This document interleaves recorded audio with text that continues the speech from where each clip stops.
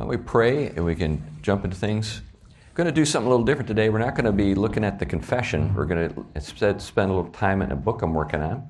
I want to share with you some things from it and maybe even get to something that I wrote in response to an article in the Wall Street Journal, which I submitted to another publication as a kind of rejoinder. But anyway, we'll see how fast things go here.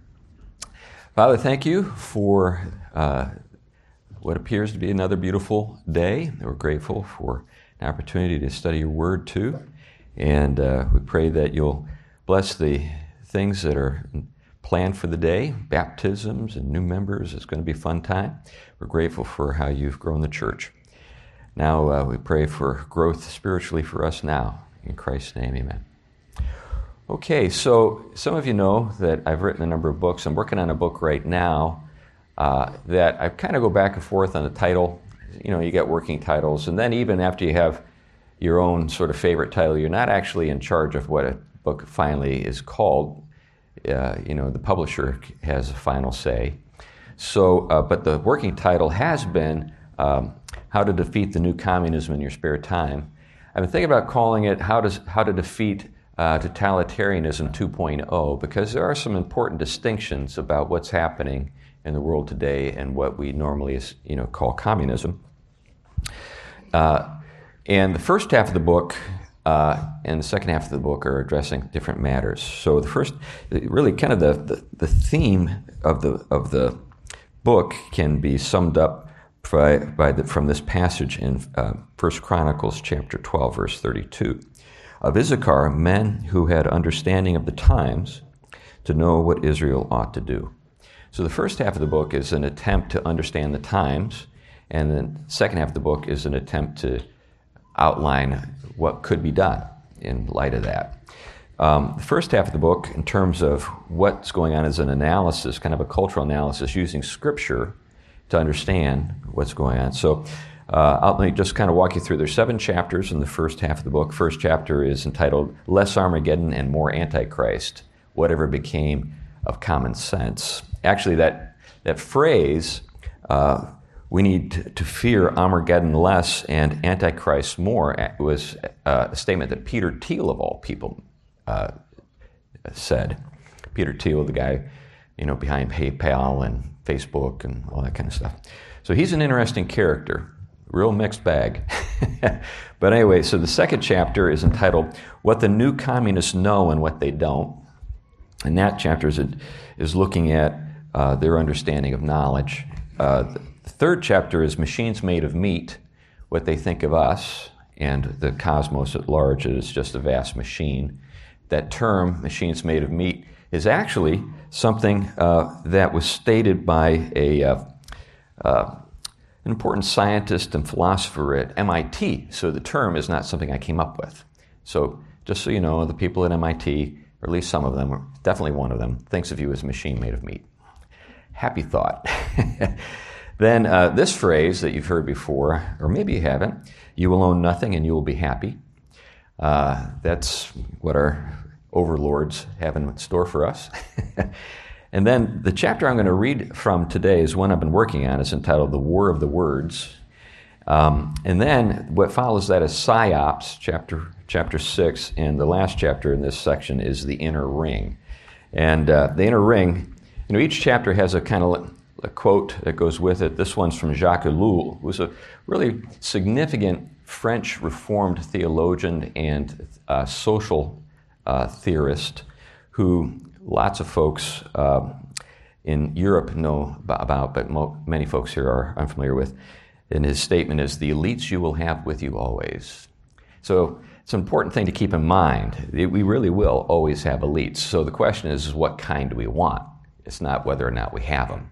I think sometimes, particularly people with a libertarian streak, have this illusion that we can have a world without them. It's just not going to happen. You always have them. The question is what kind do you want?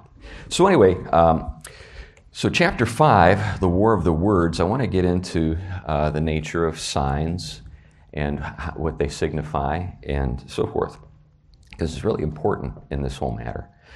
So let me go ahead and just read to you from it. Well, before I do that, let me take you back to a couple of scriptures that I'm going to be drawing on pretty heavily in this passage or this chapter. They're in Genesis chapter 2 and chapter 11. So chapters 2 and 3. So in chapter 2, we have this statement. Then the Lord God said, "It is not good that the man should be alone. I will make him a helper fit for him." Now out of the ground the Lord God had formed every beast of the field and every bird of the heavens, and brought them to the man to see what he would call them. And whatever the man called every living creature, that was its name. The man gave names to all livestock, and to the birds of the heavens, and to every beast of the field. But for Adam there was not found a helper fit for him. So the Lord God caused a deep sleep to fall upon the man, and while he slept took one of his ribs and closed up its place with flesh. And the rib that God had taken from the man he made into a woman, and brought her to the man. Then the man said, "This at last is bone of my bones and flesh of my flesh. She shall be called woman, because she was taken out of man." Then in chapter 3, after the curse, we have this statement. The man called his wife's name Eve, because she was the mother of all the living. Okay, so we see some naming here. We get to Genesis chapter 11. There's a famous episode there that I'm sure you all remember, beginning at verse 1. Now the whole earth had one language and the same words. And as people migrated from the east, they found a plain in the land of Shinar and settled there. And they said to one another, "Come, let us make bricks and burn them thoroughly." And they had brick for stone and bitumen for mortar. Then they said, "Come, let us build for ourselves a city and a tower with its top in the heavens, and let us make a name for ourselves, lest we be dispersed over the face of the whole earth." And the Lord came down to see the city and the tower which the children of man had built.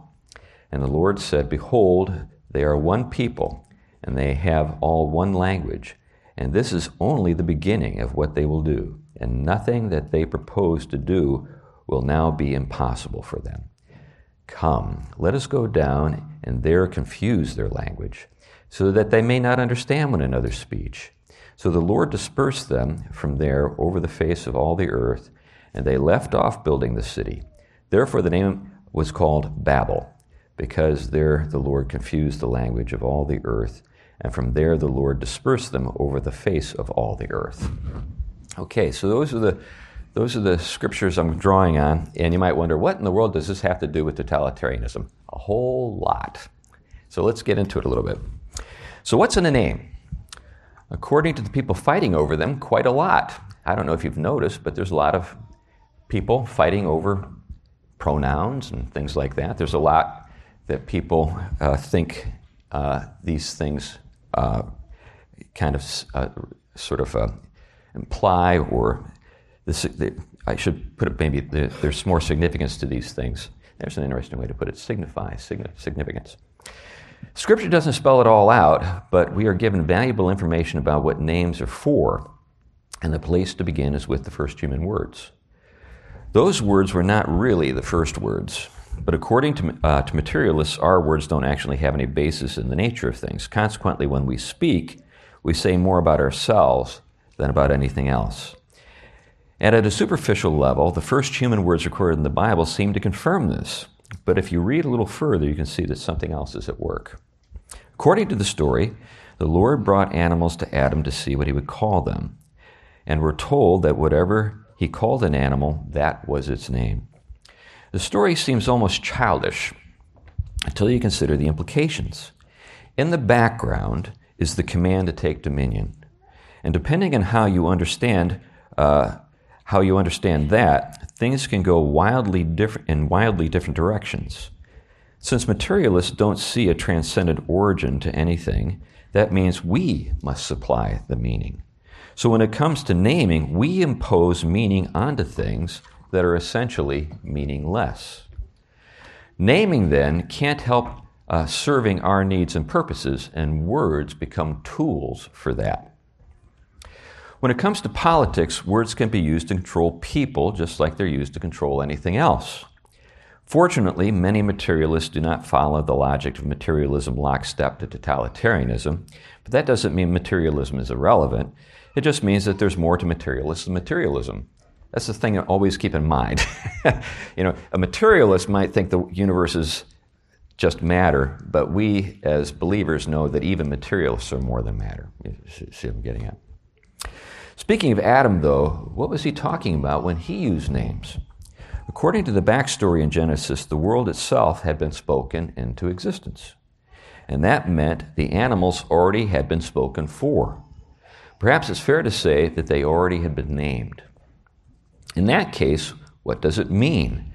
Do Adam's names overwrite what God had already said when he spoke them into existence? Or are Adam's names in some sense based on what he sees in them? Hopefully you can see that a great deal depends on how that question is answered. It's the difference between dominion and domination. Attempts to define language from a materialist point... Okay, now I'm back. Attempts to define language from a materialist point of view inevitably run into problems. That's because things must be quantified in order to be known. But the most important things in life can't be quantified, except perhaps in some tabulation of preferences. But that misses the point spectacularly. And it is just as well, since truly valuable things are not subject to this sort of calculus. We all have an intuitive sense of value. And it isn't just subjective. For example, when we say that a child is valuable, we're saying something that only the most pig-headed materialist could deny. Still, you can't measure a child's value unless you're talking about market value, but again, that misses the point because everyone knows that the child is valuable outside the market. It is a matter of quality as opposed to quantity. And getting back to the subject at hand, we can see an assessment of quality when Adam names his wife. First, he recognizes something of himself in her. She is bone of his bones, and yet she is someone else. She had his start in his body, but now she's looking back at him. This is why he called her woman, a name which denotes something common yet different. Later, when the difference is elaborated upon, he names her Eve, because she has a purpose that is hers alone. She is the mother of all the living. We can see that the names Adam gives his wife are not impositions so much as recognitions. It is because God spoke first that Adam can speak truthfully. His names are amens, agreeing with what is so. And yet, they do add something. The ability to acknowledge and name the meaning of things means that we can communicate objective value. But our words also elaborate upon it and can even perfect it. Adam's words are masterful, but it is a mastery that begins with humility and gratitude. Ironically, the conviction that human beings don't have the first word is the basis for democracy. The world comes pre-ordered, not according to our desires, but by the wisdom of its creator. Because his wisdom orders things, no one has the right to impress an order that contradicts it. One of the implications of this is our rights, as we see in the opening lines of the Declaration of Independence. We hold these truths to be self-evident, that all men are created equal, that they are endowed by their Creator with certain unalienable rights. People don't necessarily agree at any given time about what's in the best interest of a democracy, but that's why they debate with each other. They shouldn't do it merely to defeat their opponents, though. They should do it in order to find a common interest. And it is through words that a democracy makes a common life possible. Yes, that's idealistic, but hopefully it's not quixotic. We're informed that democracy has existed in various cultures around the world. It shouldn't surprise us since we share a common human nature. Even so, it was the Greeks who gave us the philosophical basis for democracy, and that was developed most famously in Athens. It is an underappreciated fact that the Greek doctrine of the Logos and the biblical record of the world being spoken into existence essentially tell us the same thing. The Apostle John even declared that the Son of God is the Logos, the one through whom all things came into being. But the fathers of the church did say that Logos isn't a thing. Instead, the Logos is a person. Nevertheless, it was the Greeks who helped them see the connection between words and reasons. It's the reason why Logos can be translated as either word or reason. So our ability to understand and our ability to speak are inextricably connected, and it is materialism's rejection of the Logos that undermines America's constitutional order. I'd like to get into that a little more later. Very often when we read the Bible, we stunningly miss the point. Such tends to be the case with Babel and its tower in Genesis 11. Might have to do with children's Bibles, those colorful but Baudelarized treatments of biblical stories. There, Babel is used to explain why people in France talk so funny. There's much more going on, of course, but you can only see that if you can accept this simple premise. The Bible is more intelligent and subtle than it's often given credit for being. Here's how the story goes. Once upon a time, we all had a common language and a common life. It was a politically and culturally unified world. But to what end did we direct our unity? To two things: making a name for ourselves and holding it all together. Admittedly, this is deeply appealing. Sometimes the dream is justified in this way. If we could just stop fighting and work together, think of what we might accomplish. Surprisingly, according to the story, the Lord God agrees when he looks in on what they're up to. He says, "Behold, they are one people, and they all have one language, and this is only the beginning of what they will do, and nothing that they propose will be impossible for them." But rather than congratulate them on their achievements, he confuses their speech. And that makes, what we make of that says something about us. If we write it off as jealousy, as God trying to keep us from having what he has, we not only demonstrate lack of faith, we reveal that we actually believe that reality, including love and life itself, has another source than the Creator. We might even suspect that we're not creatures at all, that our lives and even the world itself didn't come into being at his command. But if we believe that the whole Babel project is profoundly misguided, then perhaps we'll see God's judgment in a different light. It was severe mercy. Think about it this way. If God truly is the source of everything, then attempts to fashion a reality without him are only going to end in death. In that case, confusing our speech makes room for redemption and eternal life. What's generally overlooked in the Babel story is the role of technology and the stated objectives of the builders. They make bricks as opposed to stone, and a tower not only lifts those who climb it, it helps them to look down on those below. But when a wrench gets thrown into the machinery of words, things break down. First, unity breaks down, and then the project comes to a stop.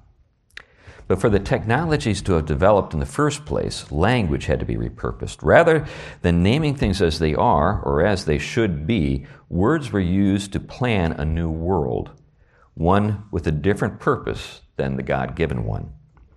I think this is the way modern scientific people use names. We use words to control the world, and what follows isn't control. Instead, words stop working. Usually the curse is assumed to have worked immediately, even magically, but perhaps it worked subtly, even inevitably. Sins contain the seeds of their own destruction. When language is just another way to get what you want, some people start to feel uneasy. They tend to wonder if the person who is doing the talking is taking advantage of them. Questions such as, "Who's in charge?" and "Is that fair?" get asked. Then disagreements inevitably arise. So perhaps the question Babel answers isn't, "Why do the French talk so funny?" Maybe it's, why do Democrats say the things that they do? Or Republicans, or communists, or blacks, or Native Americans, or whomever you disagree with. If my suspicion is correct, language breaks down when trust breaks down. We live under a curse. So that's the situation we find ourselves in, and that's only about halfway through the chapter, about a third into the chapter, and I'll talk about some other things. But I wanted to stop and think with you a little bit about that, because what we have in our world today is a war of words, right? Everybody arguing about words. And at one level, you think, sticks and stones may break my bones, but names will never hurt me. We all know that words are not just empty things, that they have implications and things follow. So, should we think about these things? Anyway, just kind of lay that out there for you, and I wonder if you have any thoughts or comments or want to challenge me on anything. Yeah, Steve. Not so much a challenge. Looking at something that Rosenstock Huzy said, and that is that when we stop talking, we stop communicating, then we have wars. And when we are able to speak with each other, then we can have peace. And that's good, but what's the language based on? I hear people talking every day on social media, and they're not communicating at all, or at least they're fighting. So speech, in other words, speech doesn't necessarily mean that you're actually getting anywhere to, sort of a common. So communication and communion, think about those two words. Communication should facilitate communion, but that's not actually what's happening. So, there are... Okay, well, this gentleman, his supposition is that he's referring to a Christian communication. Okay. And that's the route that he thinks that we should all go to in order to have peace. So then, of course, as a Christian, so let's think about this from, one of the things I tried to get at. So as a Christian, what are we doing? What do we think is actually going on? So think about it this way. What did Adam base his words on? What he saw. And what he did. The creation. But and the fact that he was God, or that he was made by God, and his wife. But what I'm getting at is he saw something in the things that were made. In other words, the names were based... Maybe I should go back and reread, because it wasn't arbitrary. It wasn't like, I'll just call this thing Bunka Bunka or whatever. In other words, he looks at his wife and he gives her a name, woman, for a reason. He sees something. Why does he see? He is exercising the R word, reason. In other words, he's actually reasoning. Now, the reason is not arbitrary. This is one of the things I can't stand about some people when they talk about arbitrary reason. Reason is not arbitrary. If you think it is, you're actually not reasoning. Reason is based on what? Logos. Logos, in other words, God's wisdom. Now, in sin, we can calculate and try to do things that are out of accord with reason, but what's that called in Scripture? Foolishness. It's not reason, it's foolishness. Now, one of the ways that sometimes people will use or describe this is right reason versus, so right reason is reason that's sound. Now, how does reason get twisted? Well, because we confuse our own desires or agenda or whatever. And we can be clever.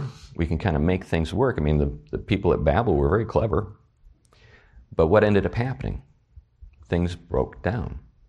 So I guess one of the things I'm trying to get across is I think the world has been made in such a way that it will break down. So what we're experiencing right now is a breakdown. Things are breaking down. Why are things breaking down? Because nobody trusts anybody. Women don't trust men. Men don't trust women. Citizens don't trust each other. Nobody trusts anybody. No one trusts the experts even anymore. The experts say, we've got your best interests at heart, and everybody's like, yeah, right. What about this? What about that? What about this, right? So we don't even hear what they say anymore. We don't take their words to heart. Other thoughts? Yeah. So Adam and many people, we create words and give names based on what we see. What do we do with today when we have definition changes, where we have words that were created for a reason, but then come along people and they want to change what the word actually means, and we have multiple definitions for the same word now. Why did we arrive there, and is it fully malice to arrive there, or is there some other sort of reasoning that's flawed that brought people to the point where they're changing definitions for words? Well, we're under curse. That's the very nature of it. So when a word loses its stability, maybe I should bring this up. Confucius said renewal begins with the restoration of names. So in other words, even in China, this was a problem. When language is used in ways that are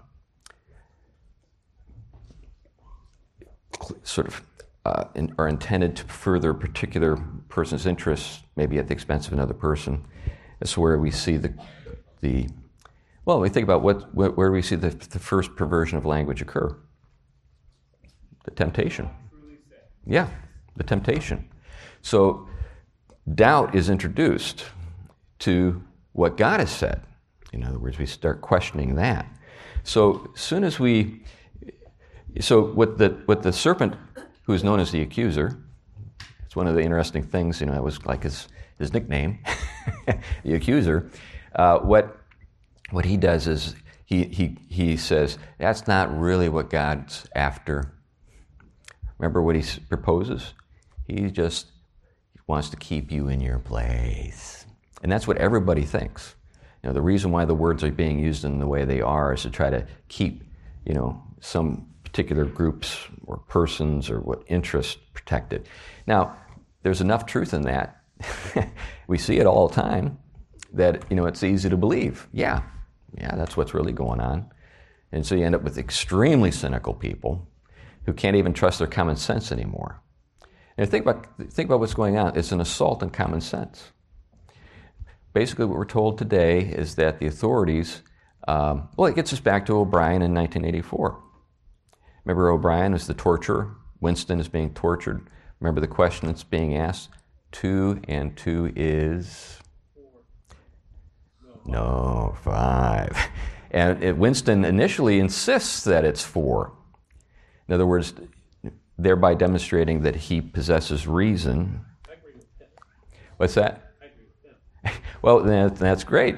But the thing is what we're getting at is that the state in 1984 is insisting that it's the only source of truth. What about her question? Which one about? Well, why is the word gay now not referring to somebody who's happy? Well, I think that, again, we're getting back to the curse. I have that correct. But getting back to the curse, you've got the reappropriation of words, and that's why I just noted that when renewal begins is when you return to the meanings. Yep. So, we have lost, the reason why we're in such conflict is because we have lost the common ground of Jesus Christ and being founded on godly principles. Are we always going to have this type of conflict because we don't? Short answer is yes. We will always have this conflict until The Golden Age. the Parousia. So what happens at Pentecost? Have you ever thought about how Pentecost is a kind of a counterpoint or a foil to Babel? So you're on a different mountain, you're in a different place, you're in. But what you have is the reverse of the Babel curse, when the Spirit, makes it possible for all these people from different parts of the world who speak different languages to understand each other. Also, I would go deeper to say that this was the accuser's plan from the beginning of time, and we're playing out the plan because he wants to confuse and he wants to isolate and he wants to, and that's the minds that have thought up things like systemic racism and, I was born this way. This is their plan from the very beginning. Well, yeah, and one of the things I'm trying to do with the book is sort of describe how it all kind of... So, it won't be... the challenge By the way, there are a lot of great books that get into this stuff. So my task is the task of kind of a popularizer who's trying to summarize and put it into, put it in ways that are easy to grasp. So when it comes to the subject of totalitarianism, the literature is voluminous. I mean, and it's really good. Everything from Hannah Arendt's The Origins of Totalitarianism to Eric Hoffer's The True Believer, just got tons and tons. You got 1984, you got Brave New World, where all of this stuff is being explored and thought through. When you think about, say, the nature of how totalitarianism works its way sort of out, one of the things is that we've got kind of fixated on the 1984 model and lost sight of the Brave New World model. And we are actually much more subject to the Brave New World model. So. So in the beginning was the Word.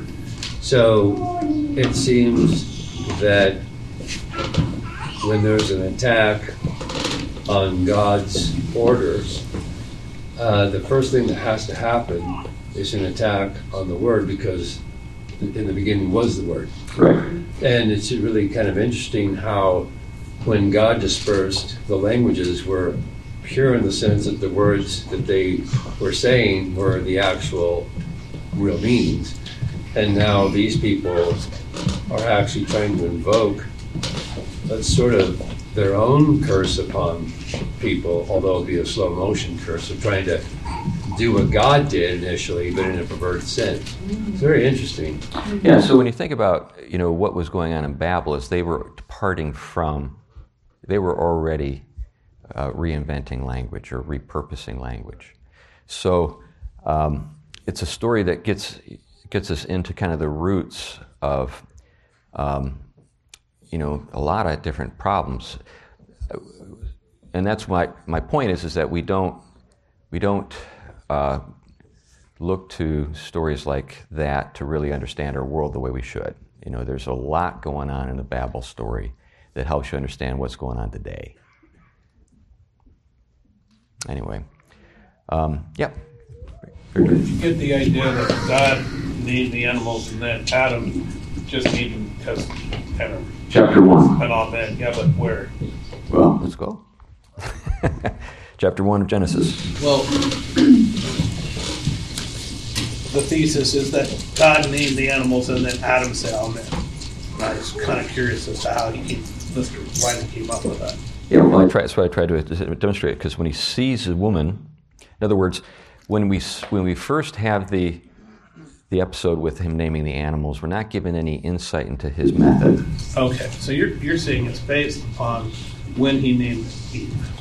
Well, he names Eve, but he also calls her woman. Right, but that so process that he engaged in, naming the woman, is what he... I think it's a fair inference. So, in other words, either he goes into a completely new mode when he gets to the woman, or he was doing that all along. Could it be like your name is written in the Lamb's Book of Life before the world? Like your mom, the name she gave you is not the name that's written in the Lamb's Book of Life, Right. which is a different name. But Yeah, I think, at that point, we're looking at the end of the story. So at the beginning of the story, what do we have? In the beginning, God created the heavens and the earth. The earth was without form and void. And darkness was over the face of the deep, and the Spirit of God was hovering over the face of the waters. And God said, and God said, and God said, and God said, and God said. So God is speaking, and with the speech, there is a structure that follows. There's an ability to identify things. He calls, right? Creates and then calls. So God saw that the light was good, and he separated the light from the darkness. He called the light day, and the darkness he called night. Now, when we get down to, further into this, we get to, days 4, 5, and 6, and there we have, the creatures that are created. It would be a real long chapter if we got every single name. In other words, I'm going to say, so, it's not just like animals, right? I mean, if we look at the different animals, we can see something that characterizes them, right? So in other words, when we exercise our reason, we're thinking God's thoughts after him. There's a sense in which we're recognizing. By the way, I didn't invent any of this. This is classical Christian theology related to creation. So this is just stuff that I've learned over the years. I didn't make any of it up. You can go back to the early church fathers and see them talking about all of this. So they talk about the logos and the logoi. The logos and the logoi. The word and the words. The words, the logoi, that's plural.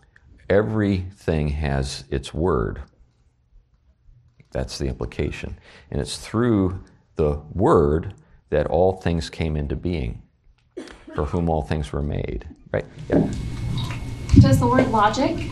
Yep, the word logic comes from logos. It's amazing how it all hangs together, doesn't it? Yeah. So my other question is, it makes sense how you answered my last question. Yeah. The Babylonians, I'm going to call them that. Babylonians. Yeah, they're having a little fun with words there. They were speaking the same language. Yes? In the story, or we're talking about the empire that comes later? Before God's saying, let's go down and confuse their languages.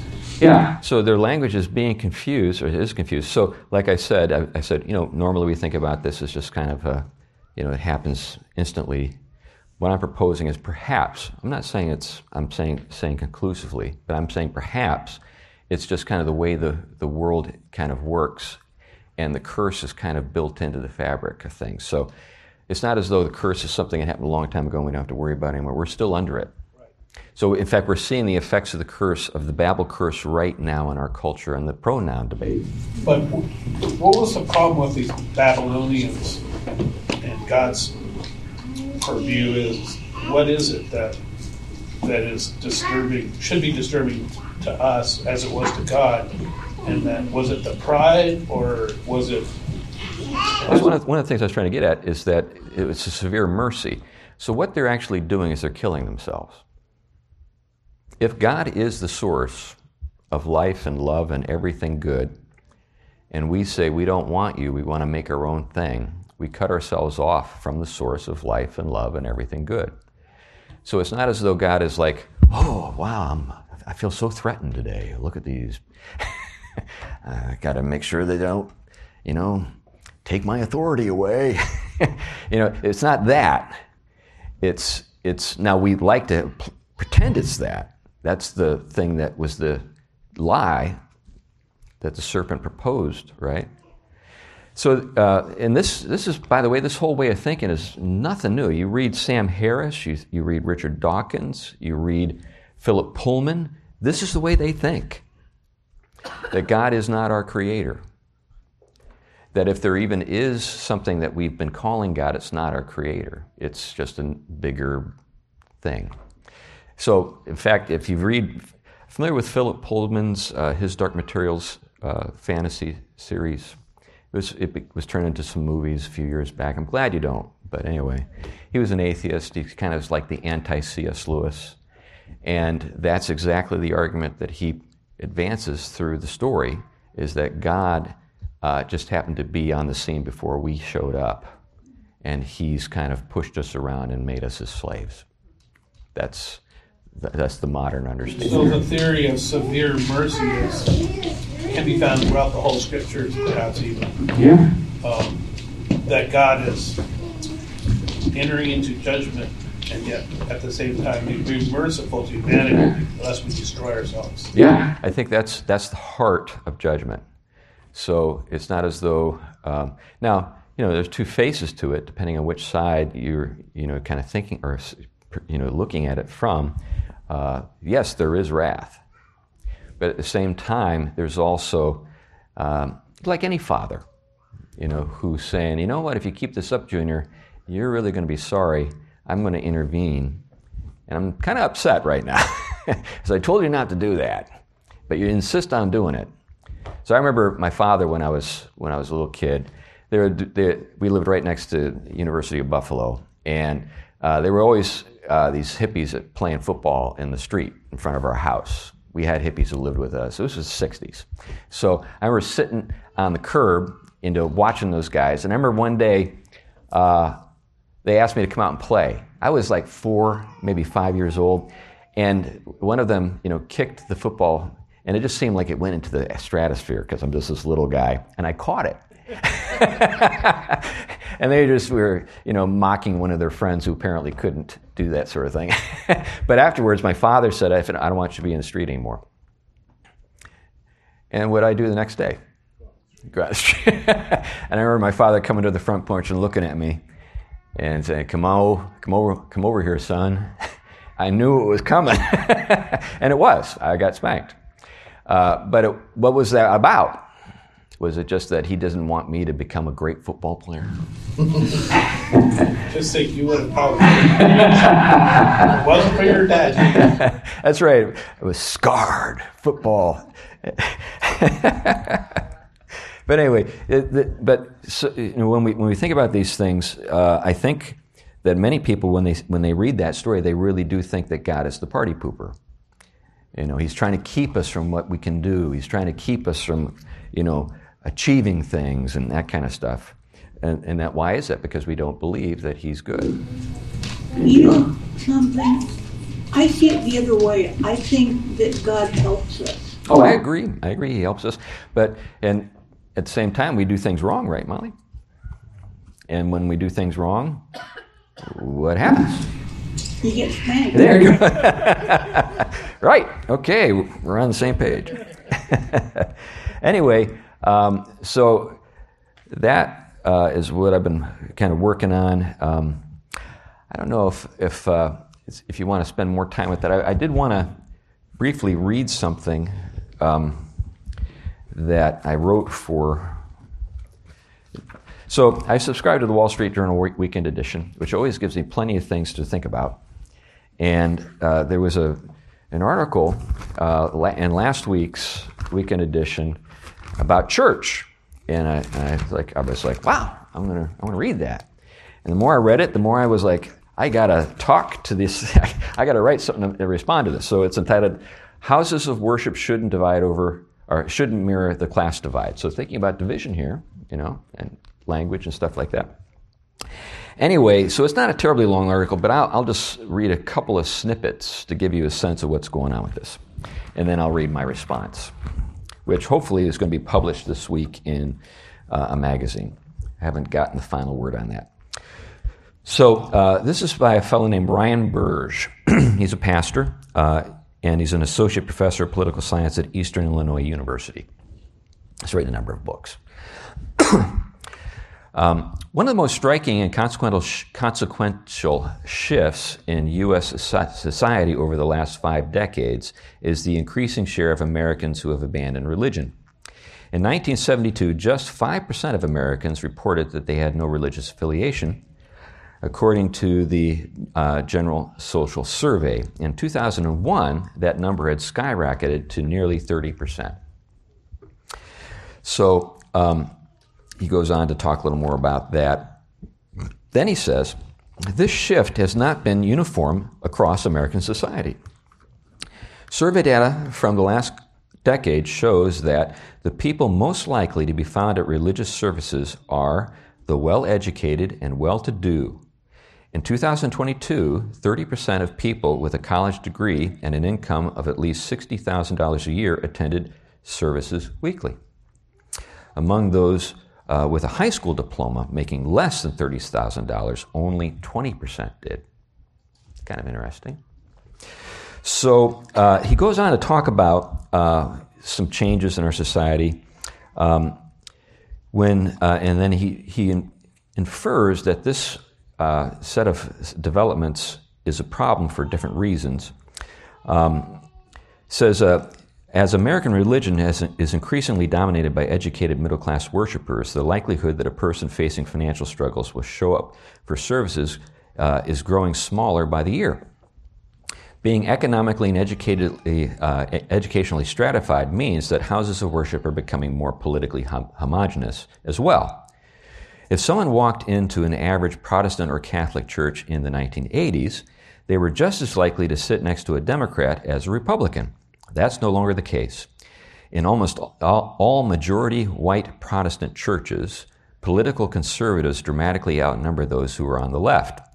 In 1978, 50% of white weekly churchgoers were Democrats, and 40% were Republicans. Today, 60% identify as Republicans and just 25% as Democrats. Then he goes on to talk about some of the things that kind of follow from this and why, churches should make make a stronger push to get people who are politically on the left into church. So anyway, that's the article. So I had some things to say about it. So I'll give you my take. So this is my take. The weekend edition of the Wall Street Journal, August 19th, 20th, published an article entitled Houses of Worship Shouldn't Mirror the Class Divide by Ryan Burge, a Baptist pastor and associate professor of political science at Eastern Illinois University. He begins by noting two trends, one troubling and the other not. First, more people than ever in the United States declare that they have no religious affiliation. We're informed that only 5% of Americans in 1972 said so. But by 2020, that percentage had skyrocketed to 30%. At the same time, those who do attend church weekly are overwhelmingly better off financially and enjoy higher levels of education than those who don't. Puzzlingly, Pastor Burge is just as troubled by the second trend as the first.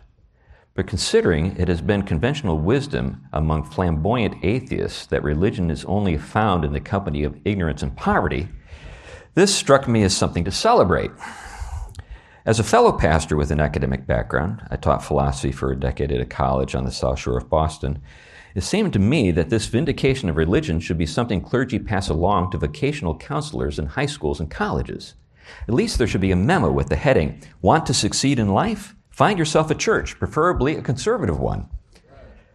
But this does not occur to Pastor Burge. Instead, he takes these data to imply that church-going people, particularly white, conservative church-going people, are somehow complicit in the decline in church attendance.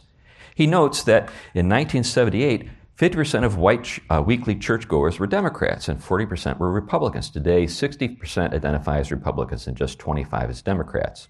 The way he frames the matter begs the question. Left unnoted is the fact that, generally speaking, mainline churches have trended left for those same 50 years. This isn't a secret. When I visit Boston and saunter around the public garden, or even when I'm on the town green in most New England towns, my eyes are assaulted by pride flags and Black Lives Matter lawn signs at every white clapboard congregational church. It seems to this observer that a great many churches are trying to reach those disaffected Democrats. But according to Pastor Burge's own research, they're failing. Speaking of Democrats, I remember them quite well. I sat right next to them in the little blue-collar evangelical church in Western Pennsylvania that I attended in 1978. They were family-oriented in the old-fashioned way, and they were patriotic. What made them Democrats was their union cards, but they identified primarily with Norman Rockwell's America. What changed wasn't the churches, in most cases anyway. What changed was the Democratic Party. I'm old enough to recall Ronald Reagan's quip, "I didn't leave the Democratic Party. The Democratic Party left me." And that's true for nearly all the folks I knew. In fact, most of them voted for Reagan. And it was only a short step from that to leaving the Democratic Party altogether. The shift in attendance, Burge notes, in part, can be explained by a change in political affiliation. It wasn't that Democrats left churches so much as Democrats left the Democratic Party. The concern that Pastor Burge expresses for working class and low-income people is one I share. I lived in public housing as a kid and spent time in foster care. And it was that little blue-collar church I mentioned earlier and the blue-collar Democrats who attended it that made all the difference for me. But those folks had more than church going for them. As important as that was, they also had healthy, traditional families with 3 or more kids, headed by fathers who could support them with his income alone. They didn't have much by some standards, a modest home, a car, perhaps a truck, but they had self-respect and very often lots of extended family living nearby. Those families are harder to find today. Drug addiction and family breakdown have decimated the working class. Let's put the spotlight where it belongs. And it's not lack of jobs that hurts these people, although insufficient pay is maybe something we should consider. The jobs are there, but the people who could fill those jobs are either unwilling to or not qualified. And the qualification I'm thinking of is sobriety. A friend's son just graduated from trade school. A local defense contractor is so desperate for workers, it hired his entire class, all 16 of them. But of those 16 young men, only one passed the drug test. My friend's son, from the church-going, intact family. I'm pleased to say that I have a good number of working-class men in my churches over the years. I've had a good number. But I've also had corporate executives, wealthy entrepreneurs, and college professors. Perhaps it has something to do with me. I enjoy ministering to them all, in part because I can relate pretty well to all of them. I've been a framing carpenter, a building contractor, a real estate investor, an author, a college professor, and of course, a pastor. But I don't think you must have blue-collar experience in order to reach working-class people, though it helps. While I'm all for churches doing what they can to reach people, what we need more broadly is cultural renewal. And churches can prophetically call for that. It's one of the ways they have served their communities historically. For the last 50 years, America has focused on self-expression at the expense of just about everything else. And blue-collar America has paid a price. Cultural elites on the left might parade fashionable beliefs, but very often they fail to practice what they preach. It's evident in their tendency to wait for marriage to have kids, for example. And even when it comes to substance abuse, they practice remarkable brinksmanship, principally because education and money give you a wide margin for error. Working class people have no margin for error. They live perpetually on the brink. And this is precisely why elites of every political persuasion should preach the virtues of self-control. What working class America needs more than farmers markets on church lawns or AA groups in church basements is a nationwide recovery of old-fashioned virtues such as thrift, timeliness, honesty, family loyalty, patriotism, and above all, Christian piety, including church attendance. If elites can learn to preach those unfashionable beliefs and live them, we will see a trickle-down effect that will morally and even financially raise all boats. So anyway, that's my little... And thank you. That's one. Thank you. But we'll see if it gets published and how it all kind of plays out. Because Pastor Burge and I are actually following each other on Twitter. So when my thing comes up, or what used to be called Twitter, it's sort of like, remember Prince when he changed his name to that weird sign, the artist formerly known as Prince? It's kind of like the social media platform formerly known as Twitter. They say that in every article. Oh, do they? What was he thinking? X, they just call it X, and it's called X now. Something about No, I don't call it he's a mixed bag, that guy, Elon. Anyway, any thoughts before I kind of wrap up? I think that is the perfect article. Well, thank you. Is there any chance the Wall Street Journal would publish that? I thought about it. I was, because I got some, particularly the editorial page is solid there. But I thought, would they want to criticize another part of the paper?